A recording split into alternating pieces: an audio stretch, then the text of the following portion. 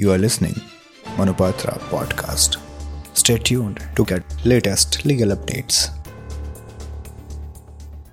Manupatra brings to you the news highlights of 19th June 2023.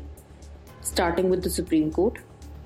The Supreme Court, while upholding title of successors of growth cultivators over the Pega lands in Hydernagar, Telangana, has held that any finding relating to title to a property recorded in a simple suit for partition cannot be binding on third parties.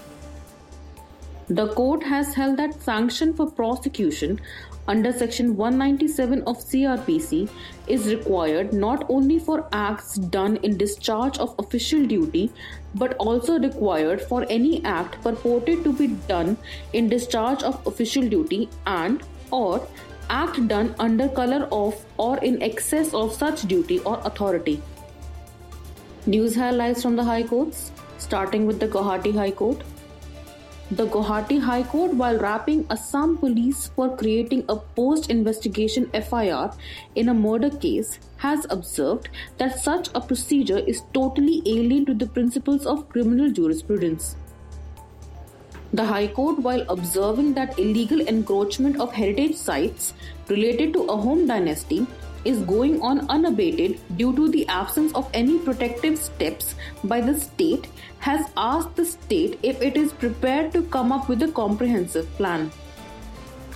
The High Court has directed Arunachal Pradesh government to expedite the process of establishing comprehensive CCTV system in all police stations across the state, with the data being monitored by a centrally located control room.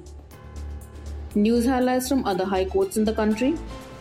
The Bombay High Court, while issuing clarifications to its January 2023 order that granted interim stay on transfer of pending adoption matters from court to district magistrates, stated that it had not stalled any adoptions and all procedures should continue as they were before the 2021 amendment to the Juvenile Justice Act.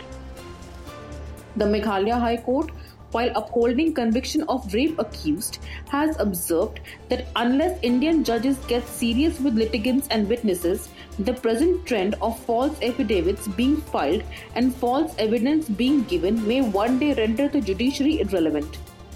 This concludes the news for today. Thank you so much.